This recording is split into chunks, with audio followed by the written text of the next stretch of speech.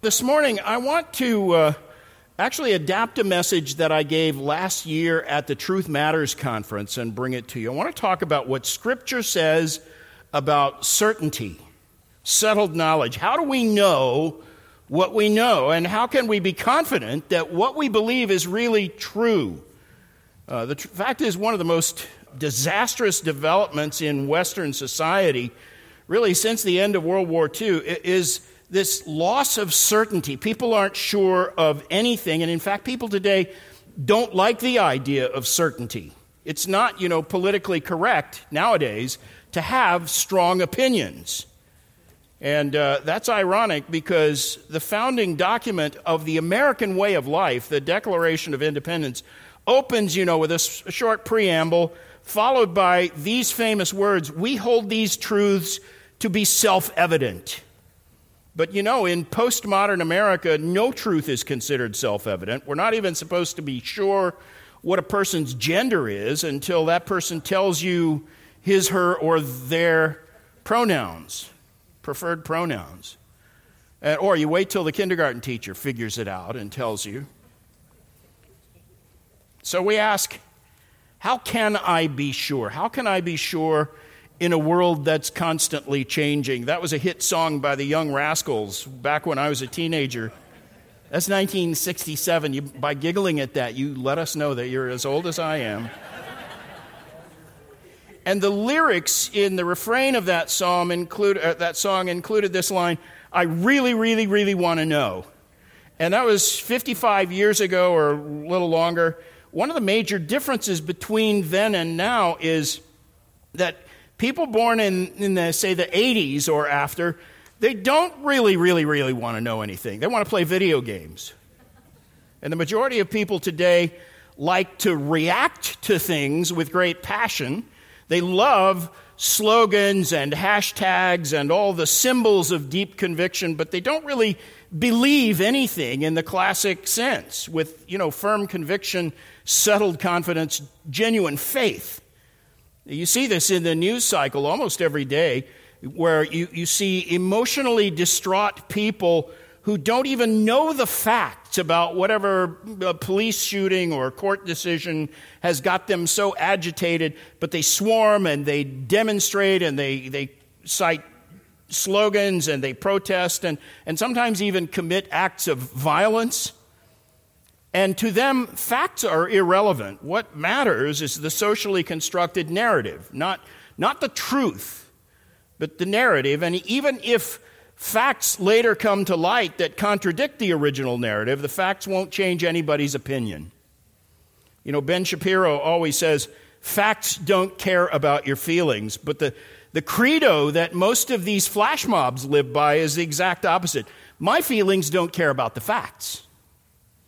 And people nowadays don't believe it's possible even to really know what's true, at least not with any kind of settled certainty. They just have this one bedrock belief. It's the foundation of their whole worldview and belief system, namely that anyone who is certain about anything is simply arrogant. Because if you don't believe it's possible to know anything for sure, how can you take anyone's truth claims seriously? Especially someone so unenlightened as to believe that God has revealed truth to us in Scripture. And that's where we are today. That's where the wider society is. Just in the span of my lifetime, there has been a massive loss of interest in the truth. And people in today's culture don't really believe that truth itself is fixed and objective. They have their video games to play where they can live in a virtual world and anything might be true. They have mindless entertainments and fleshly pleasures easily available from multiple sources, and they frankly don't care what's true because at the end of the day, they don't believe truth is knowable anyway. But uncertainty about everything is the very antithesis of biblical faith. Hebrews 11:1. You can turn there. And hold your place here. I'm going to talk for a while, but we'll come back to this text. But listen to Hebrews 11:1. Faith is the assurance of things hoped for, the conviction of things not seen. Now, these are some of the questions that I want to consider with you this morning from a biblical perspective. Can we really know anything with settled assurance? What can we know for sure, and how do we answer this popular notion that it's arrogant or improper to say that we believe something with settled conviction, especially things that can't be tested or proved in some kind of laboratory test? How can we convey to the world that it's worth it to believe things like that? And by the way, there are still people today, in fact, I think too many Christians who think that it's perfectly reasonable to regard scientific testing as the ultimate standard and the only true and reliable way to judge what's true and what's false. So they think, well, if there's no scientific proof that a thing is true, then at best that's just your opinion. You can't regard it as a fact, they say. That is the modernist belief about knowledge and truth. Modernists believe that science is the ultimate arbiter of what is true and what's certain. Modernism, was in vogue, and it was a topic of fierce debate in the church going all the way back to Spurgeon's time, 150 years ago. The modernists said that if you want to distinguish between what's true and what's merely a hypothesis, you have to put your idea to the test and prove it by the scientific method. And modernists believed that there is a scientific explanation for everything that really matters. Anything that can't be established and confirmed and proved scientifically can't be known for certain, and therefore whatever science can't possibly verify doesn't ultimately matter. Darwinism was a classic modernist effort to do away with the necessity of believing in a creator. And although Darwinism itself, to this day, is nothing more than a hypothesis that cannot be observed or tested by scientific methods, multitudes insist on treating Darwinism as a scientifically established fact because even by their own standard, if it can't be proven, it can't be true. And they desperately need this to be true, that the world started without being created by an intelligent mind. They want that to be true because, see, if you can't explain creation without a creator, then you have to make room for spiritual truth. If there is a creator, there is spiritual truth, and modern science is supposed to be completely naturalistic, devoid of any hint that there might be spiritual or supernatural reality. That's the fundamental notion on which post-Enlightenment modernism was based. Now think about it. That view, whether consciously or subconsciously, it inevitably does away with moral values, right versus wrong, good versus evil, because you can't really prove any moral standard or spiritual truth by the scientific method, and therefore modernism breeds hostility to all moral and spiritual values. And even if that's not what the original modernists were aiming at, that is what their basic presuppositions demanded. And it's pretty easy to trace what happened, the progression from modernist presuppositions to the rejection of all morality. Darwin and his doctrine of the survival of the fittest set the tone. And Darwinism actually replaced religion for the modernists.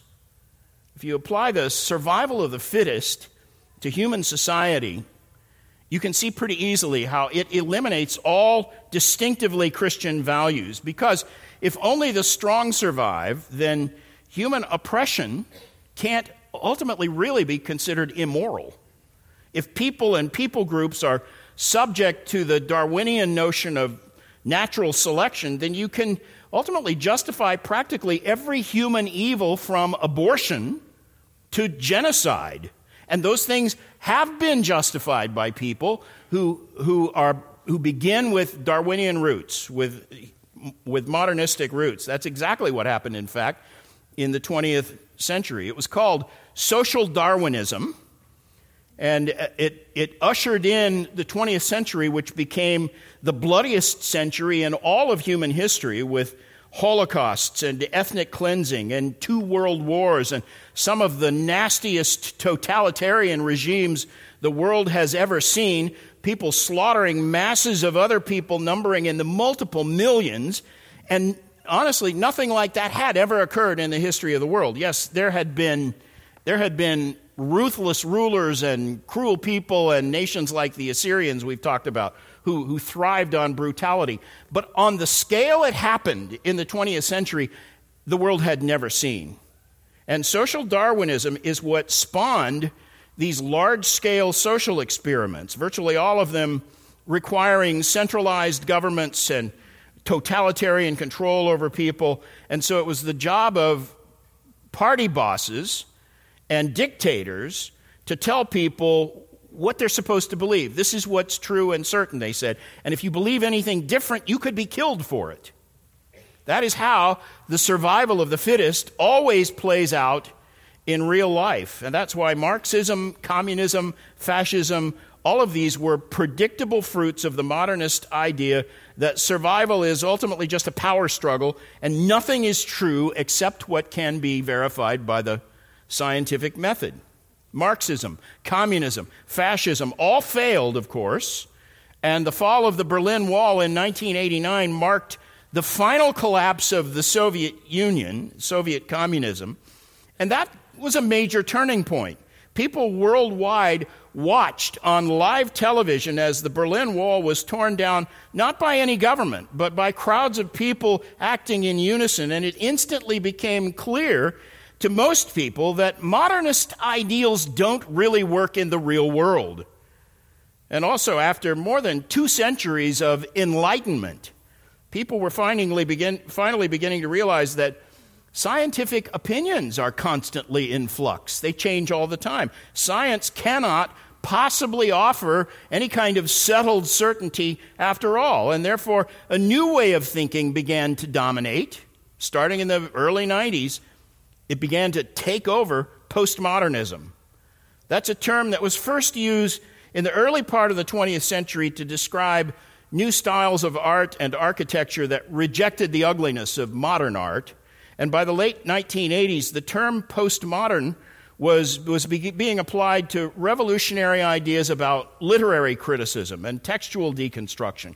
And the postmodernists said this basically: the reader is the one who should decide the true meaning of any given text. And if you went to college any time after, say, 1985, you probably learned about deconstruction.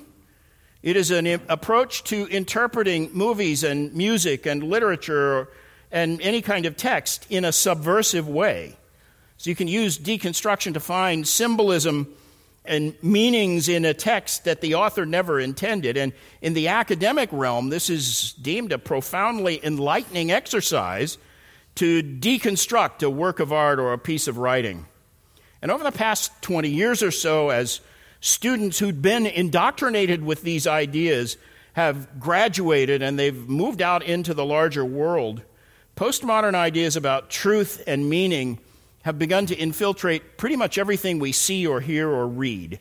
Basically, postmodernism is a rejection of the modernist truth test.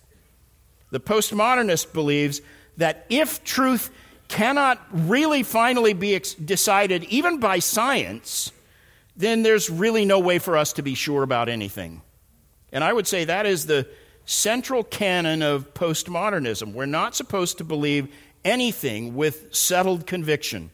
Basically, everything is supposed to be regarded as a theory or a hypothesis. Everything other than my personal opinion is just someone else's personal opinion. And literally everything is treated as just a question of individual perspective. You have your truth, I have my truth, and everything you believe is subject to change when your perspective changes. And so raw emotion, rather than the rational mind, raw emotion is what determines how strongly we feel about anything. And I'm sure you've heard some of the discussion over the past few years, especially if you're on Twitter or social media. You see these things, people debating whether 2 + 2 really equals 4.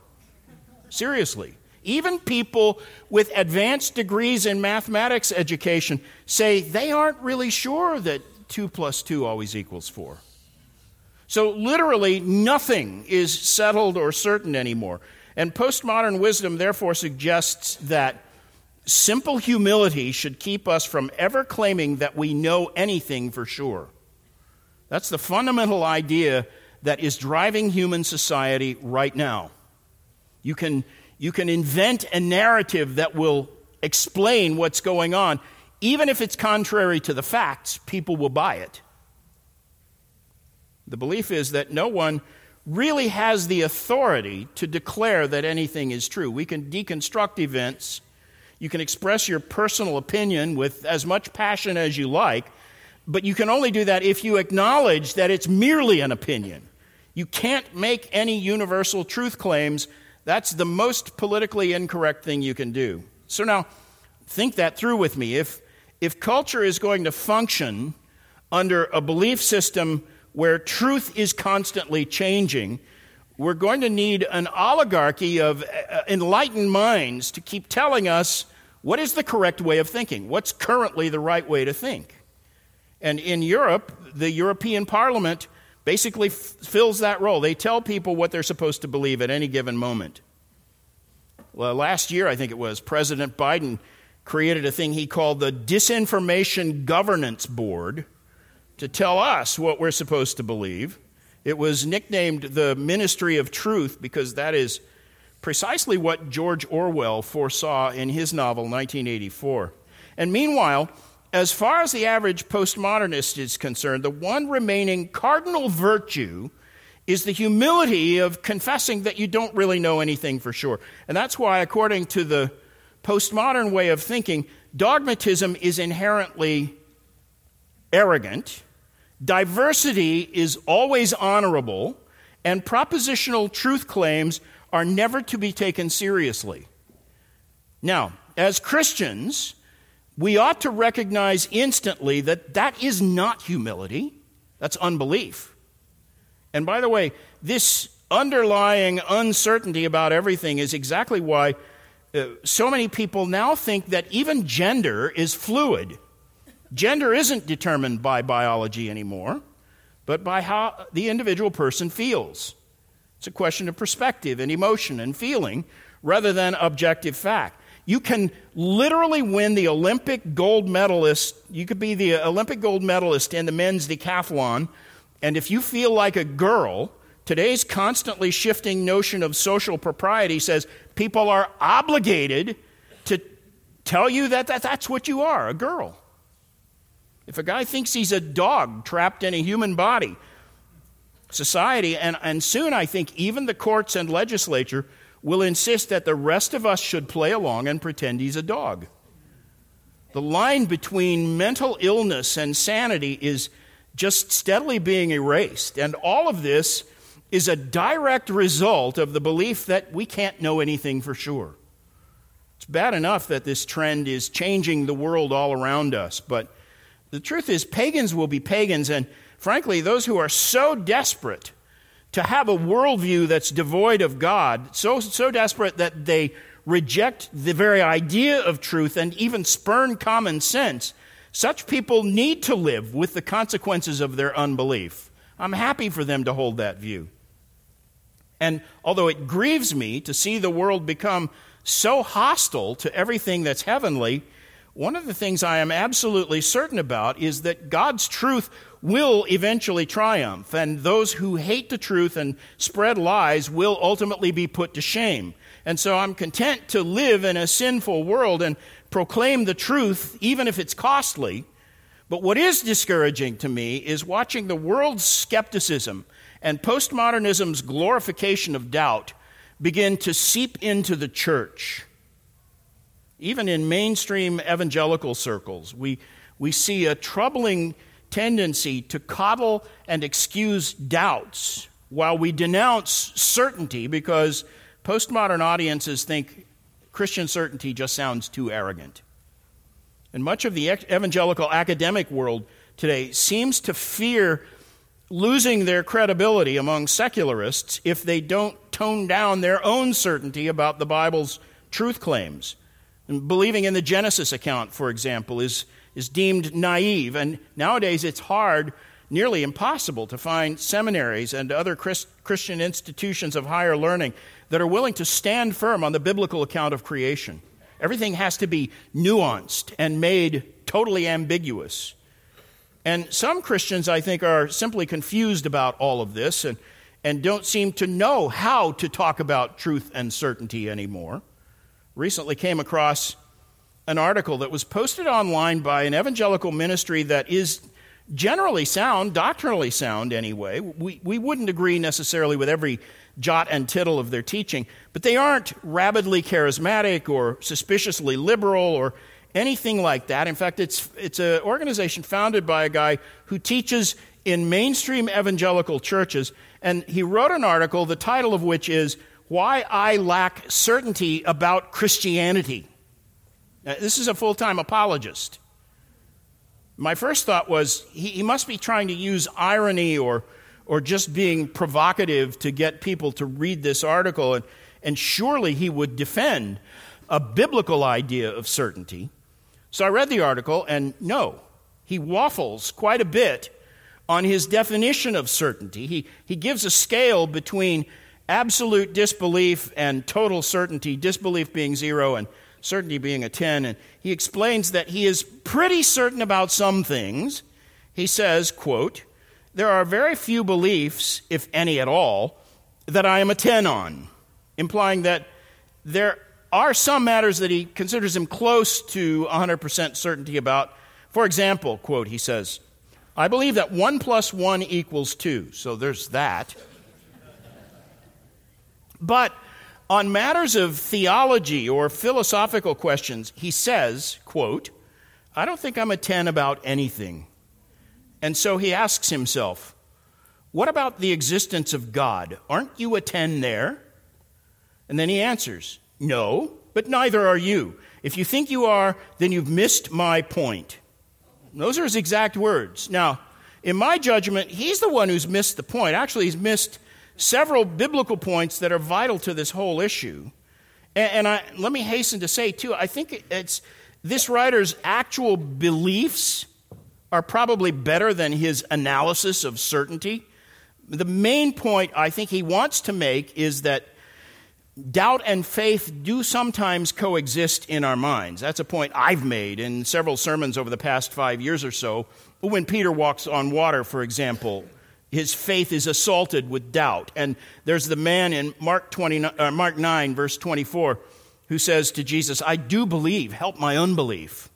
So doubts do assault our faith, and we're going to come back to that. But here's where I think that guy's article is way off base. First of all, I am more certain about the existence of God than anything I ever learned from a science book. And that guy should be too, because think about this. We had to learn math. But the knowledge that God exists is innate in our human consciousness. Romans 1, verses 19 and 20. Paul is speaking here about all humanity, and specifically those who claim they don't believe in God. And Paul says, yes, they do believe in God, Romans 1:19, because that which is known about God is evident within them, for God made it evident to them. For since the creation of the world, his invisible attributes, both his eternal power and divine nature, have been clearly seen, being understood through what has been made, so that they are without excuse. Now listen to what Paul is saying there. He's saying, knowledge of God is evident, and he uses this word, within us. There is an innate knowledge of God in every human heart, and God himself put it there. And that knowledge is further confirmed by external evidence. Paul cites it, namely the glory that is manifest in all creation. And he goes on to say that the problem with atheists and agnostics is not that they don't have sufficient knowledge to be certain about God's existence, but rather that, he says, and these are Paul's words, even though they knew God, they did not glorify him as God or give thanks, so they became futile in their thoughts, and their foolish heart was darkened. Professing themselves to be wise, they became fools. And that's where this guy goes way off track. He is essentially contradicting what the Bible says when he says he has more certainty about a math equation than he has about the existence of God. Second, he's got the idea of certainty backward. Biblically, the certainty of a truth is not determined by how I feel or what I think of it.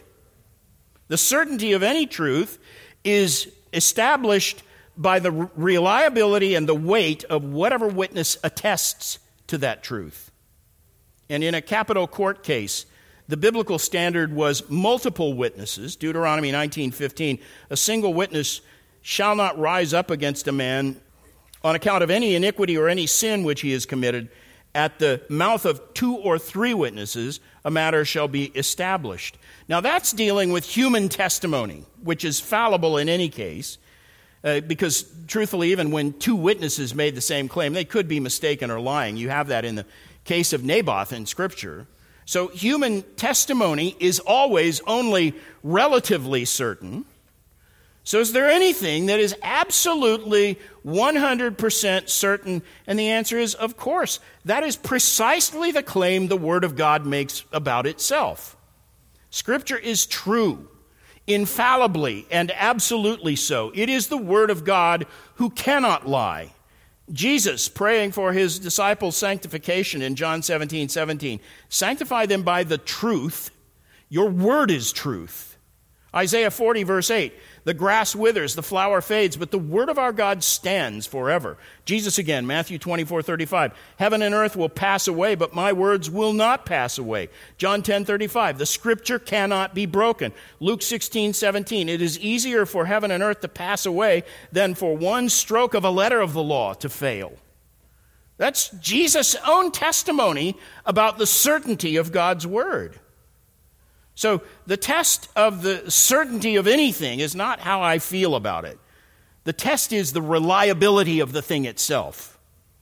Now, some guy might feel absolutely certain that the moon is made of green cheese or that the earth is flat. That doesn't make the truth claim certain. And if you want to talk about certainty from a biblical perspective, that is the standard. The only certainty that matters anywhere is the reliability of the truth itself. It's not about the depth of my own personal conviction. The question is not, how do you feel about this truth claim? The question is, how reliable is this truth claim? And that is essential to the credo of authentic Christianity. Our bedrock conviction, our confession of faith says and starts with, is that what the Bible says is true and certain. And indeed, the truth of Scripture is the ultimate certainty, because it is the very Word of God. That is, again, the confession we make as Christians. Our confidence is rooted in the Word of God, not in external evidences, not in our personal point of view, not in whatever level of intellectual comfort we can derive from comparing the truth claims of Scripture with popular philosophy today or the latest scientific opinion. But when it comes to my own personal assurance, the weakness or strength of how I feel has no bearing on the actual certainty of the Bible's truth claims. Whatever doubts I might struggle with from time to time don't make the truth itself any less certain. And in fact, doubts and fears are part of everyone's experience, but those, as Christians, we see those as sins to be mortified. Our doubts are not badges of authenticity to be celebrated and shared. Listen, when Christians equivocate or hesitate on matters where the Bible speaks clearly, I'm thinking of things like, is homosexuality a sin? I hear Christian leaders asked that question, and they pretend they have no answer to that. When we equivocate or waffle on these things that Scripture says clearly, the world is not impressed with our humility. They are, however, given the impression that even Christians don't really believe the Bible should be taken seriously. And let me say this clearly.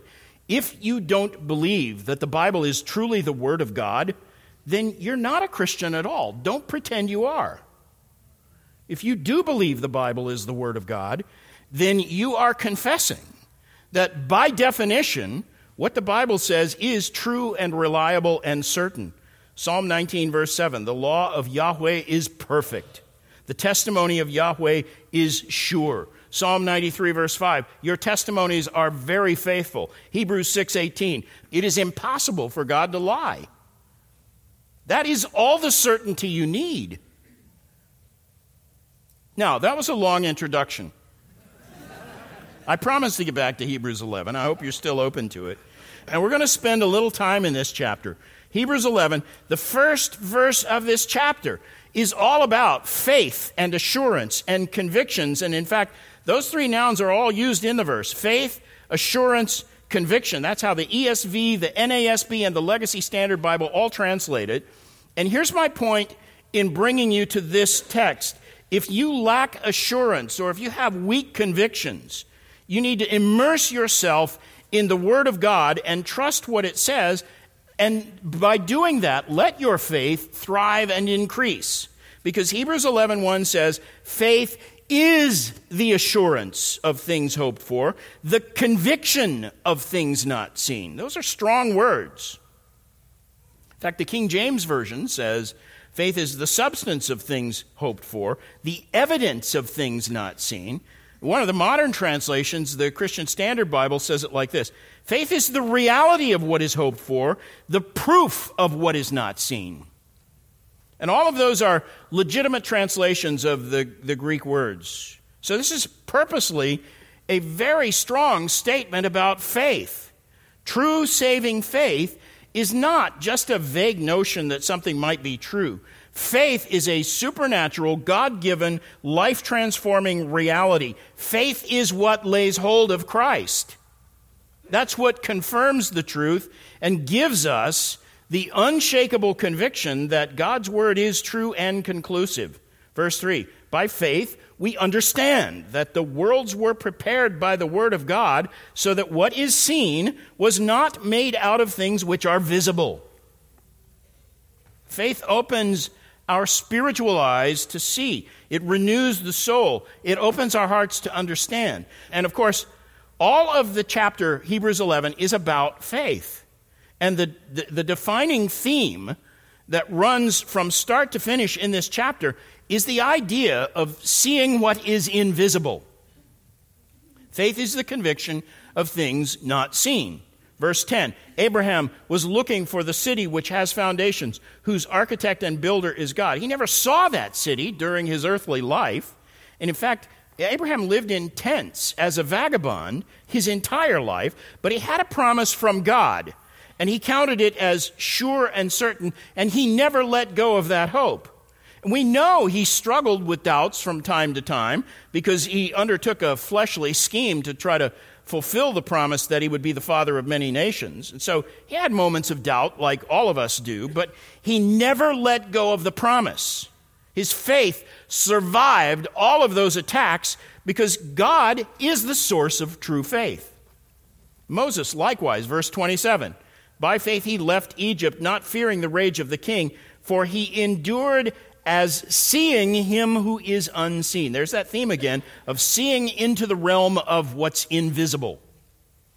I'm sure you're familiar with this chapter. It's a long honor roll of Old Testament characters who lived by faith. But look at verse 13. All of these died in faith without receiving the promises, but having seen them and having welcomed them from a distance. And look at the middle of verse 35. Others were tortured, not accepting their release, so that they might obtain a better resurrection. And others experienced mockings and floggings, yes, also chains and imprisonment. They were stoned. They were sawn in two. They were tempted. They were put to death with the sword. They went about in sheepskins, in goatskins, being destitute, afflicted, mistreated, of whom the world was not worthy, wandering in desolate places and mountains and caves and holes in the ground. And all of these, having gained approval through their faith, did not receive what was promised. In other words, they all died without seeing the fulfillment of the promises they were trusting, because all of those promises are ultimately fulfilled in Christ. And not one of those people lived to see his incarnation. We have a great advantage over them because we have more of God's word, and we have seen the fulfillment of many of God's promises. And much of the unseen truth of the Old Testament, the things that those saints trusted in, most of that unseen truth, unfulfilled promise, is fully known to us. There is no reason our faith should be as paltry as it is. And if you think you need to see some other evidence or proof that the truth is trustworthy, then you haven't really laid hold of Christ by faith yet. Because faith itself provides all of the assurance and conviction you need. Back to verse 1. And now, let's consider the question, what is the faith that this chapter speaks about? It's not some credulous, blind, ignorant hope. It isn't a wishful guess. It's the conviction of things not seen. It's not the superstitious fancy many people think it is. A lot of people think that if you wish for something hard enough, and if you can convince yourself that that thing is true or you're going to get it, then that will make it true. And some literally people who call themselves Christians literally teach that you can create your own reality by simply speaking the words out loud. Declare your own miracle. Speak the word of faith. Make a positive confession. If the doctor tells you you're sick, you tell yourself that you're healthy. Your words create the reality that you see in your life, and what you say is what determines your destiny. That's the charismatic credo, frankly. And that is precisely how word faith charismatics define and describe faith. It's really just a blind, superstitious gullibility. It's based on a twisted interpretation of Matthew 17:20, where Jesus says, if you have faith the size of a mustard seed, you'll say to this mountain, move from here to there, and it will move, and nothing will be impossible for you. Or Luke 17:6, if you have faith like a mustard seed, you'd say to this mulberry tree, be uprooted and be planted in the sea, and it would obey you. Now, why did Jesus say those things? I'll tell you why. He was working with a biblical definition of faith. Underlying everything Jesus says here is the truth that God is the source of genuine faith. Romans 12:3, Paul says, for through the grace given to me, I say to each one of you not to think more highly of himself than he ought to think, but to think so as to have sound thinking, as God has allotted to each a measure of faith. Notice, a measure of faith is allotted to us by God. It might be just a mustard seed, but Jesus says that's enough. And we can't concoct genuine faith out of sheer willpower. If God wants you to move a mountain or a mulberry tree, he will give you the measure of faith necessary.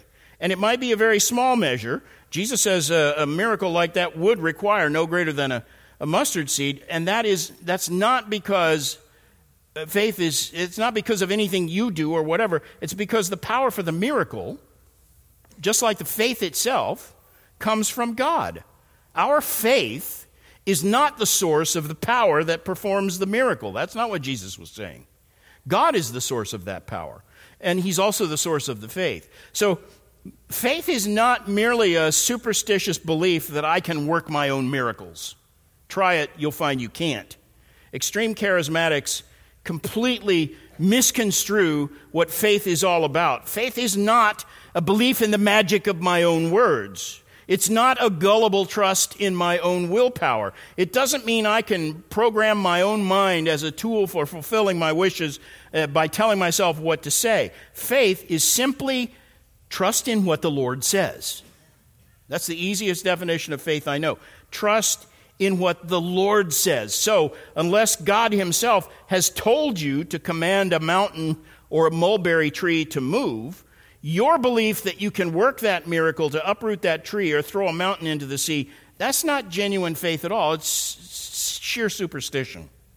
And when Hebrews 11:1 talks about assurance and conviction, it's not talking about the brash televangelist-style impulsiveness that makes all kinds of ridiculous claims about things that God has never promised.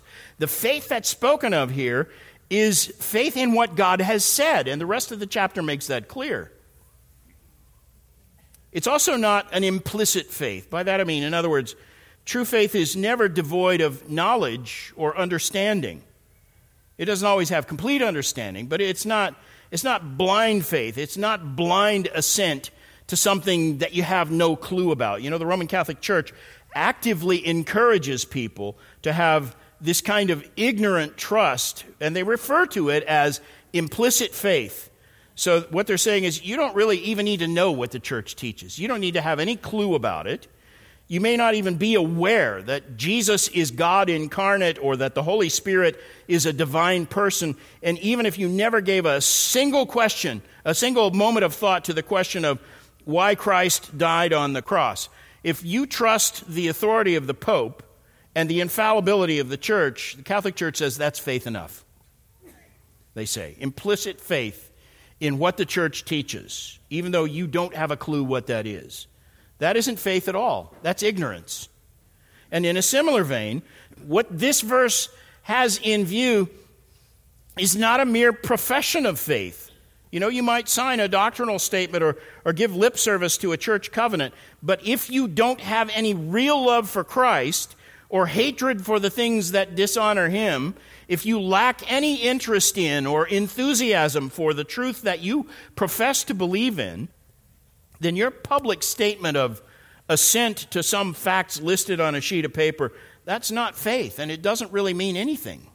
It probably won't last either, because Scripture says God purposely drives away people whose faith is a sham and not real faith. You see Christ actively doing that in John chapter 6. And 1 John 2:19 says this about people who abandon the faith: they went out from us, but they were not really of us. For if they were of us, they would have remained with us. But they went out so that it would be manifested that they are not all of us. There were tares among the wheat. Who orchestrates the departure of those people? The implication of that verse is that even if they just get bored or angry and leave because they lose interest, God is actually the one who sovereignly ushers them out of the fellowship. He purges the church of people whose faith is merely nominal because they're like Judas among the 12. They poison the fellowship. They undermine the faith of weak believers. So what is faith? What the faith spoken of here is the same faith that is mentioned at the end of chapter 10.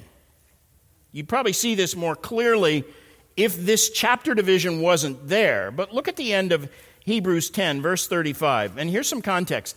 This whole epistle is an extended plea to people who were half-hearted and vacillating, professing believers, but they were from people mostly from a Jewish background, which is why this is called the Epistle to the Hebrews. Some of them were considering leaving Christianity in order to go back to the more comfortable and familiar religion that they grew up in. Judaism, was a much more ornate, more ceremonial, and above all, more socially acceptable version of religion than Christianity. And the strain of persecution, and in many cases, the loss of family relationships, were beginning to wear down the faith of these half-hearted people and just tear down their stamina. And so this entire epistle is a plea to those people who were wavering to go on to maturity in Christ. And the flow of the argument in the epistle is interrupted several times with a series of increasingly severe warnings. The warning passages in Hebrews, especially Hebrews chapter 6 and Hebrews chapter 10, these are some of the hardest, most severe passages in the entire New Testament. And the final warning comes here in chapter 10, verses 26 through 31. And it is a very strong condemnation of lukewarm, half-hearted faith.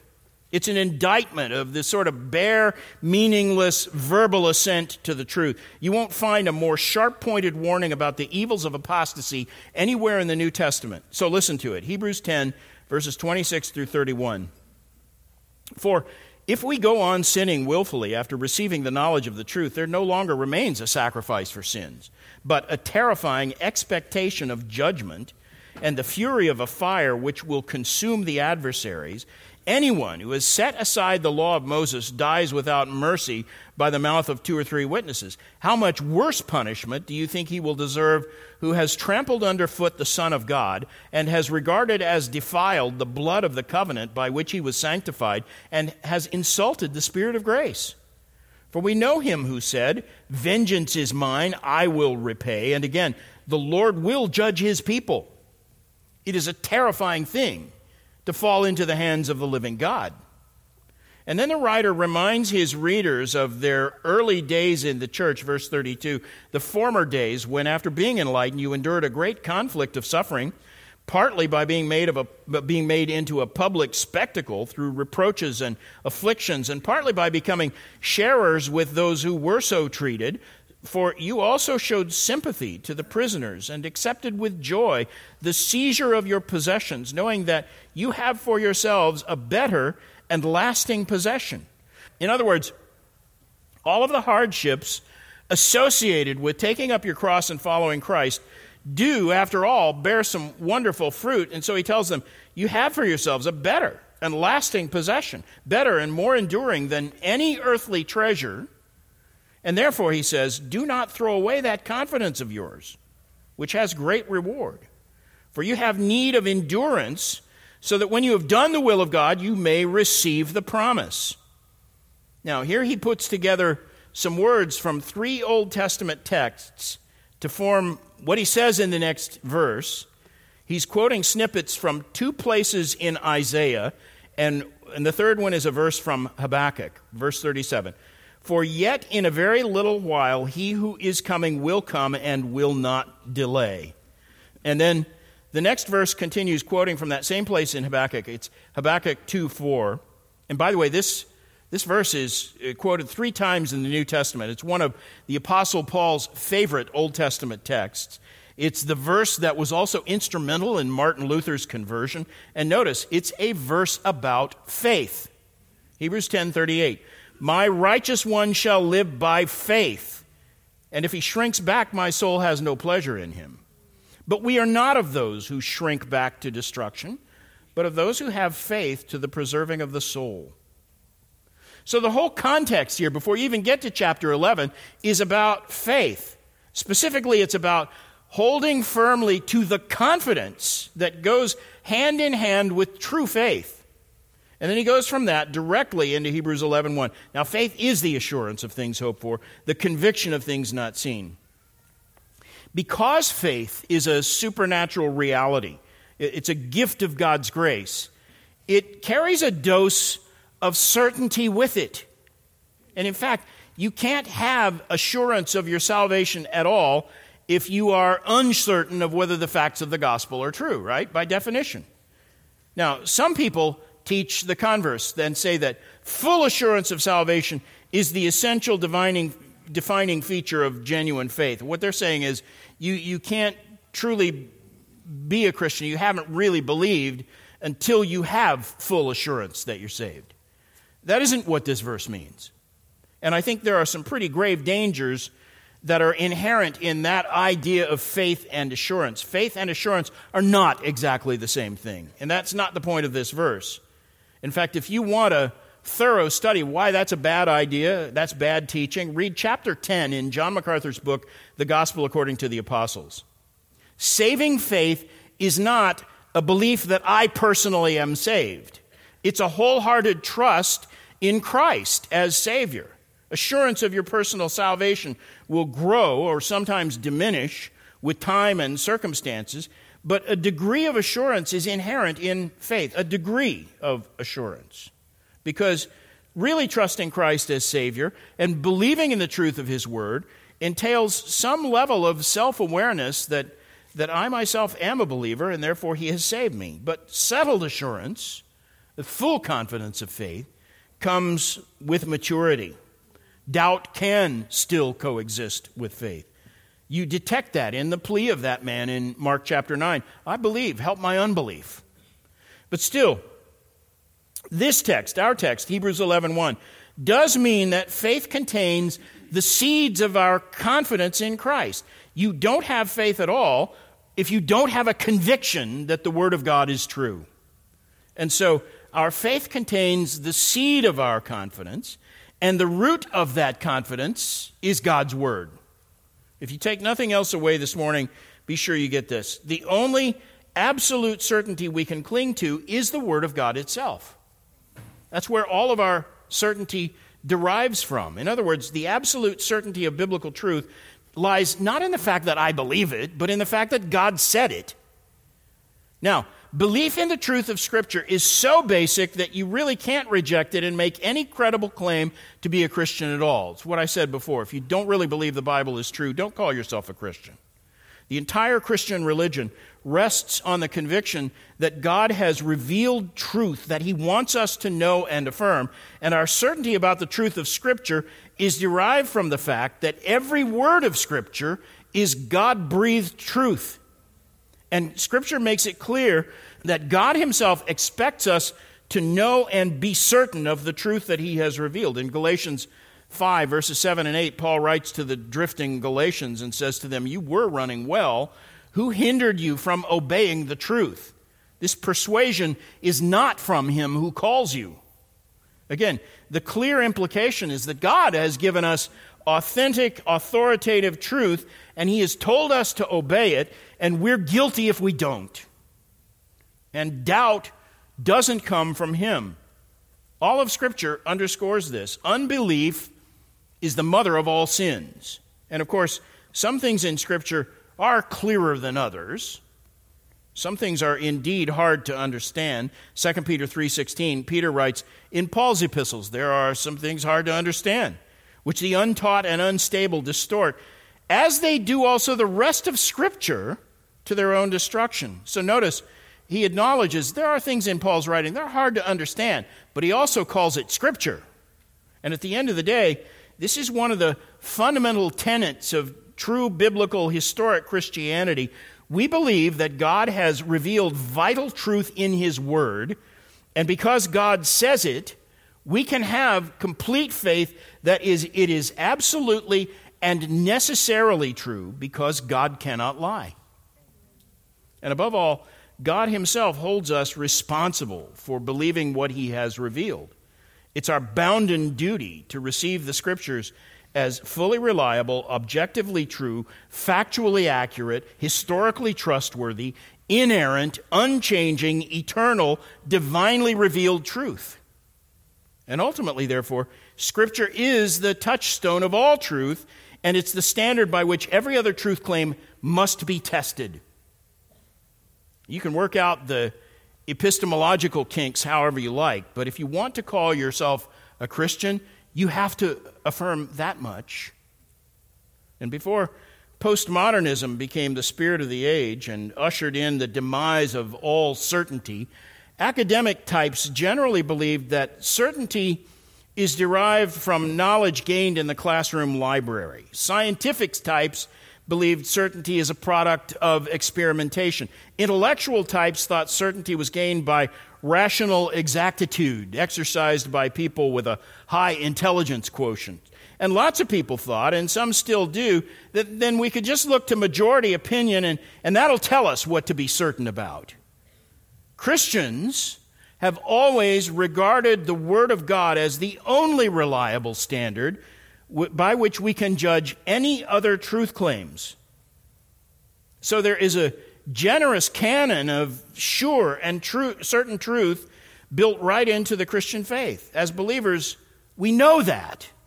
But people who lack faith in Christ can never know that.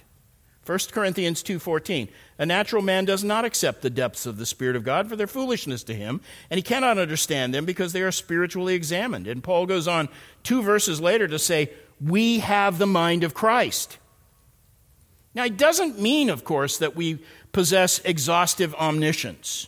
He means we have access to the truth of Christ through the Word of God. That is where he has declared his mind to us. We possess the knowledge of truth, a truth that is certain and infallible.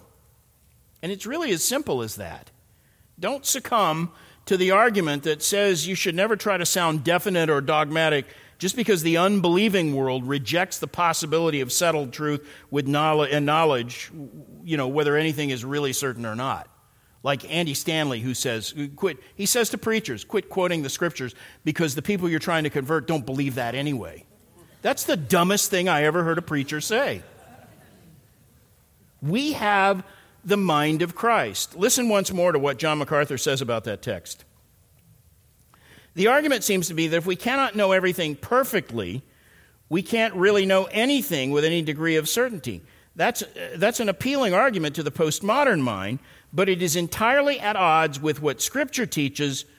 We have the mind of Christ, which again is not to suggest that we have exhaustive knowledge, but we do have infallible knowledge of what Scripture reveals. As the Spirit of God teaches us through the Word of God, we have received through the Spirit of God, not the spirit of the world, that we may know the depths graciously given to us by God. That's 1 Corinthians 2:12. The fact that our knowledge grows fuller and deeper, and we all therefore change our minds about some things as we gain more and more light, that doesn't mean that everything we know is uncertain or outdated or in need of an overhaul every few years. The words of 1 John 2, verses 20 and 21, apply in their truest sense to every genuine believer. You have an anointing from the Holy One, and you all know. I've not written to you because you do not know the truth, but because you do know it, because no lie is of the truth. Let's pray. Lord, your word is truth. You do not lie, and you do not deny yourself. So we know your word is perfect and infallible and inerrant and incorruptible, and in it you have given us truth that can never change and never fail. We know that all your promises are yea and amen. So give us courage and conviction to stand for truth in a generation where truth is so bitterly despised and truth often held up to scorn. May we know the truth and obey the truth, and thus live our lives as lights that shine in a dark world, we pray in Jesus' name. Amen. You have been listening to Pastor and Teacher Phil Johnson. For more information about the ministry of the Grace Life Pulpit, visit at www.thegracelifepulpit.com. Copyright by Phil Johnson, all rights reserved.